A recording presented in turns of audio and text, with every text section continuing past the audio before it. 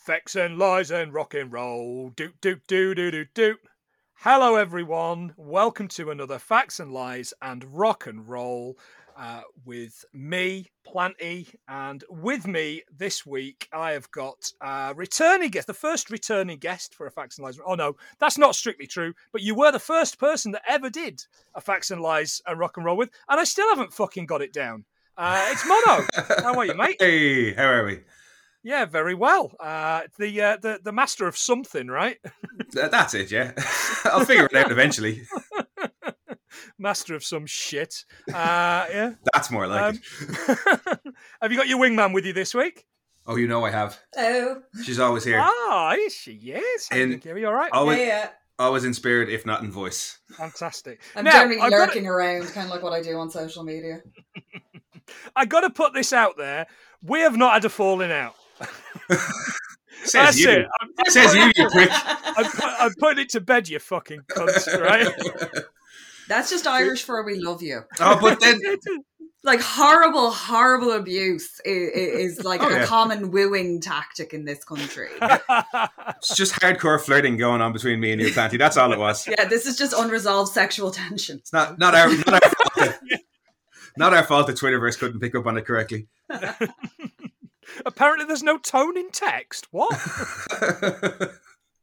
Yeah. Well, look, we've as podcasts, we've done a lot of shit together, including having John on your podcast. Yeah, John is coming next. Well, depending on when this episode goes up, next week or last week. It'll be live. No, it'll be live now. Yes. Yeah. No, we had John on because you and your terrible taste in movies wouldn't let him cover Underworld. So he said, John, come over here. And we're not anywhere near as strict or up ourselves. Yeah. I don't know what you said to him, but he came back on my podcast, our podcast, and said, yeah, why won't you let me do that? I'm like, fucking hell, just because you had the weekend at Dad and Stepmom's doesn't mean you can come back here now. You filled him full of Fanta and like crazy ideas and sent him back to you. You filled him full of Pop Rocks and Quality Street pennies and sent him back. Oh, I think Quality Street penny. If there's one thing that we can agree on, Planty, it's that we can never let John and Kira run off and have a podcast together because it will just be madness. I was trying to get into the old summary for the episode, and Kira was talking about his ridiculously long cuffs. Why are the cuffs of their shirt that fucking long? And John did nothing but encourage her. Yeah, like I need encouragement. You've got hosts and you've got co-hosts, and never the twain shall mix. Just imagine it. Were it just you and I on an episode, it'd be dry as fuck. Put those two on an episode, and it's just like a fucking explosion in a box factory. Pretty much, yeah. Explosion in a paint factory. They turned my co-host into a box. A box. Right, you two. What song have you brought for us to discuss today? We have brought Craftsmanship by Buck 65. Right. First of all, will you stop bringing me new favourite songs? Excellent. This is fucking brilliant. Well, now, it's funny you should say that, because I thought about being mean and continuing our food and bringing on the most new metal song I could possibly think of. No, seriously, he was actually going to use Papa Roach. I was in group chats asking my mates, what's the most cringiest new metal song you can think of? And then Kira was like, hey, why not go with Buck 65? And I was like, you know what, that's a way better idea than winding Planty up. This is fucking brilliant, because I absolutely love spoken word stuff anyway.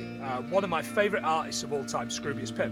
And I got huge Pip vibes from this.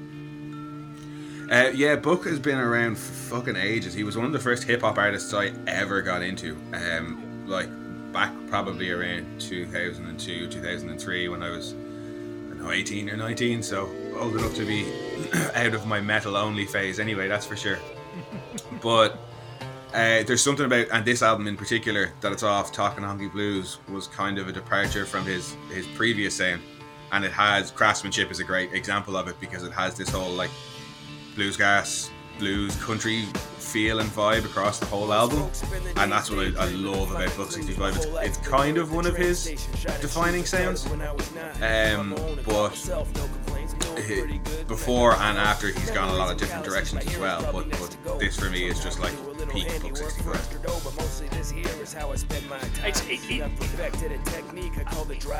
It defies any kind of genre, this to me.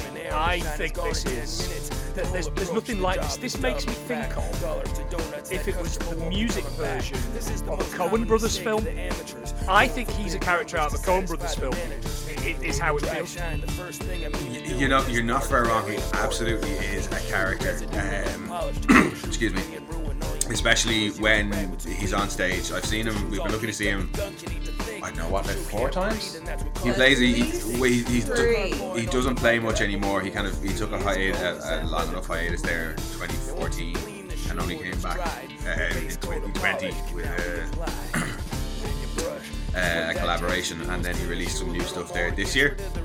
But he's always played Ireland. He's always been happy to play Ireland, and he's one of these people who just has endless stories in between songs, and just mad little like anecdotes and stuff like that. And a little mixing. It's just him and a set of decks, and that's it. And occasionally he'll try out new things as well. He'll throw stuff out to the crowd and be like, "Here, this is something I'm working on," and say a little bit and get crowd interaction and stuff like that as well. The last gig we were at of his, he had the bootleg version of his album that was all remixed. Yeah, just literally burnt onto a CD with a marker written on with the name written on it in marker, and he was selling it after the show. That's beautiful. That's what you want. That's what you want. I went to a B Dolan gig. He's also an American rapper in Glasgow, and that's what he was selling. He was selling just a version that he knocked up in his studio at home. Those were great. And Buddy Peace was at that gig as well. I think he was great. So yeah, I think that's just what they do, and great. Where's the overheads in that? There isn't. Yeah, and he's great for doing stuff on the fly, because the last time we saw him, it was in a venue that had like two venues in one, and we were downstairs in this smaller section, and English heavy metal band. Crap, what were they called? A real old school English heavy metal band. Saxon. Oh, wow. Saxon were playing upstairs.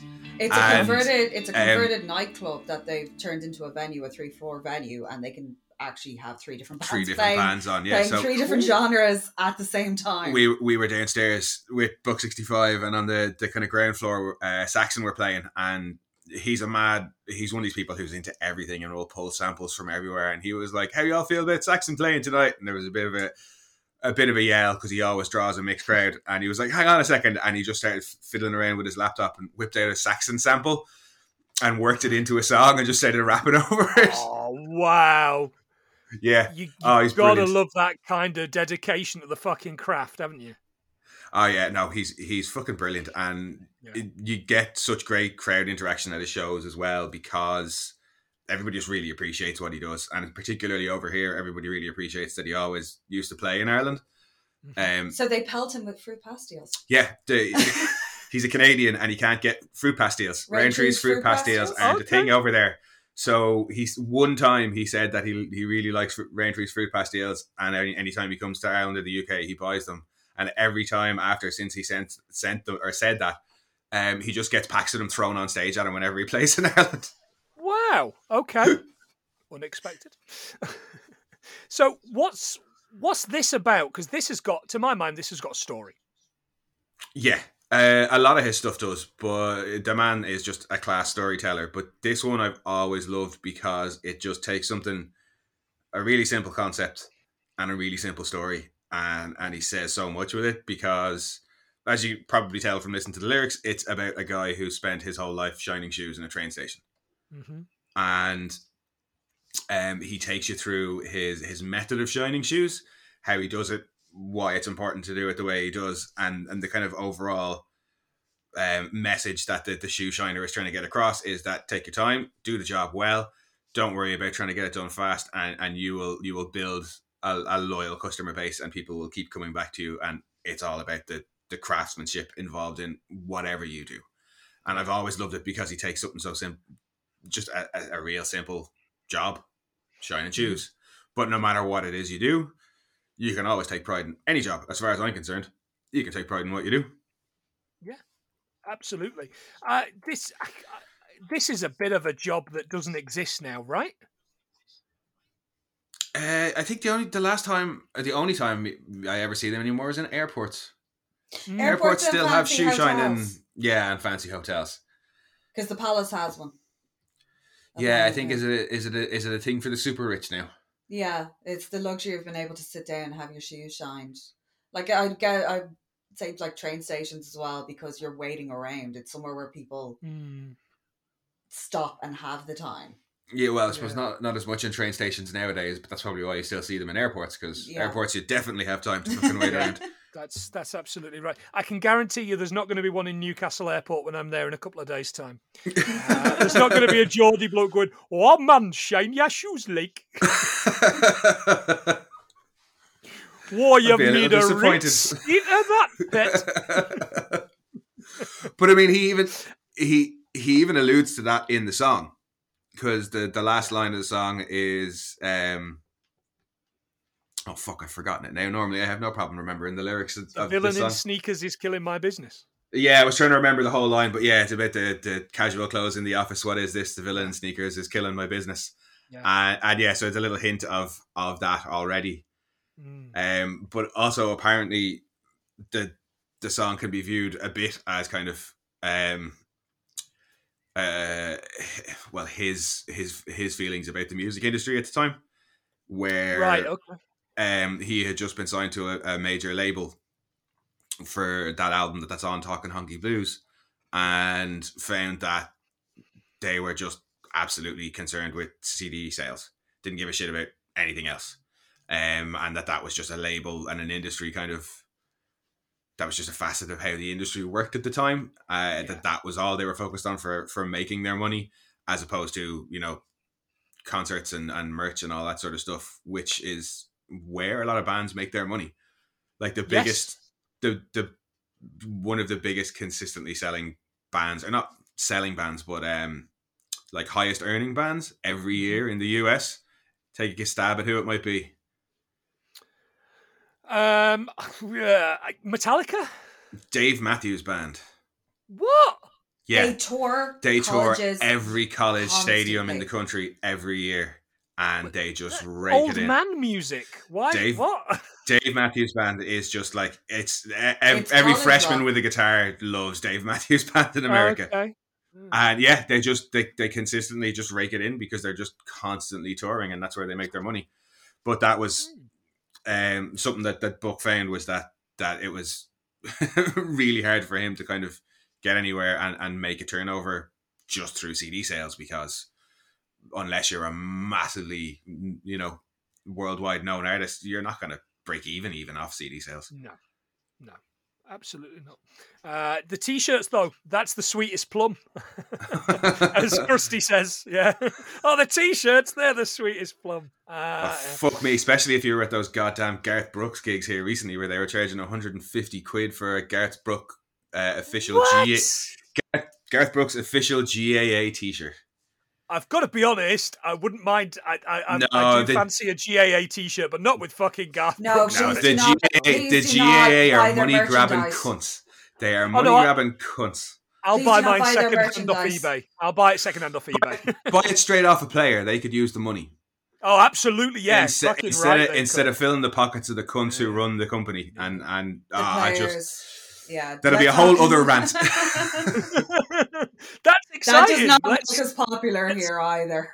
Let's do a fucking anti-GAA podcast. That's great. Yeah. We are really not popular in Tipperary with that sort of view, to be honest with you.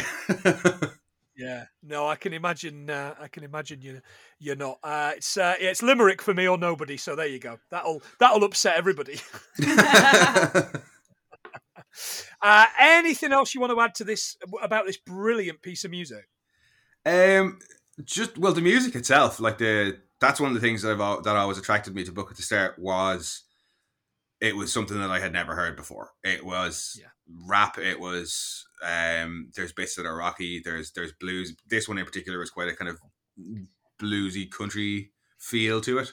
Well, this whole album runs kind of all the it covers it's got Wicked and Weird on it, which is quite upbeat and funky. Yeah. And it has a really slapping bass line. Yeah, 463 is quite a heavy song. Yeah, Roses and Blue Jays, which is about his mom and dad. So it's more about his father after his mother passed away. Another great song. Beautiful, beautiful song. It's very slow and very soft. Yeah. So this album hits every kind of beat that he does. Yeah, you get a really good feel for him off this album, and that was one of the reasons why I picked a song off this album. But in particular, this one, I think just always spoke to me because I just like the idea of just what he's trying to get across, of taking pride in your work, and regardless of what it is, how simple or difficult it is. But it's just a song that's always stuck with me. It's kind of like the last song I brought on. I didn't have any mad. They're probably actually less deep in meaning than this one because I had the whole Lord of the Rings thing going on with the last one and Greek mythology. Yes. I just really love this song. really love it. What was happening to Mono in 2003 when you heard this? Whereabouts were you and what were you doing? I was. What was I doing? I was just starting college. through a fog of weed. What were you doing? Yeah. No, I was just before the summer that I started college. I would have gotten into him.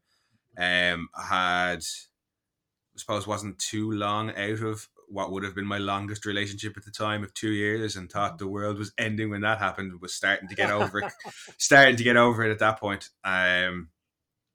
And that was a particularly cool summer. I started hanging out with a bunch of new people and listening to new music, and I have fond memories of Buck for that. But then, just as an artist and getting into his whole musical catalog it was fun to dive into something that was completely different at the time as well.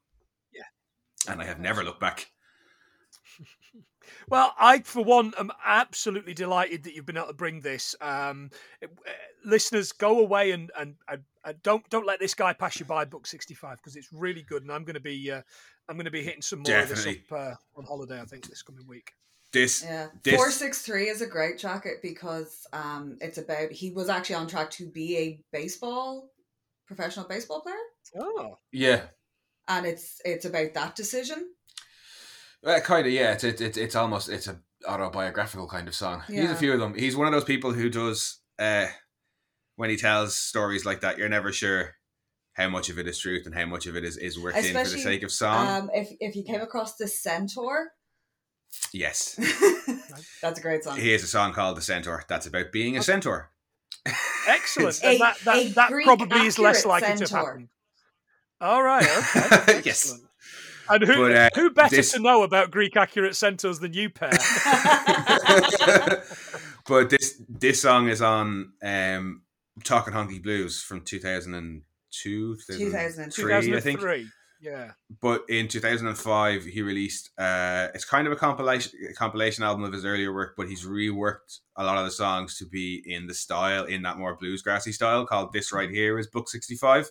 And has a couple of the songs off Talking Honky Blues, including Craftsmanship and that Centaur song we were just talking about. And one of my other all-time favourites, Pants on Fire. Okay. Yeah. That's a great title. I'll definitely look that out and listen to it. Can you guess what it might be about? Is it about some lying bastard? It is. Yes, it is.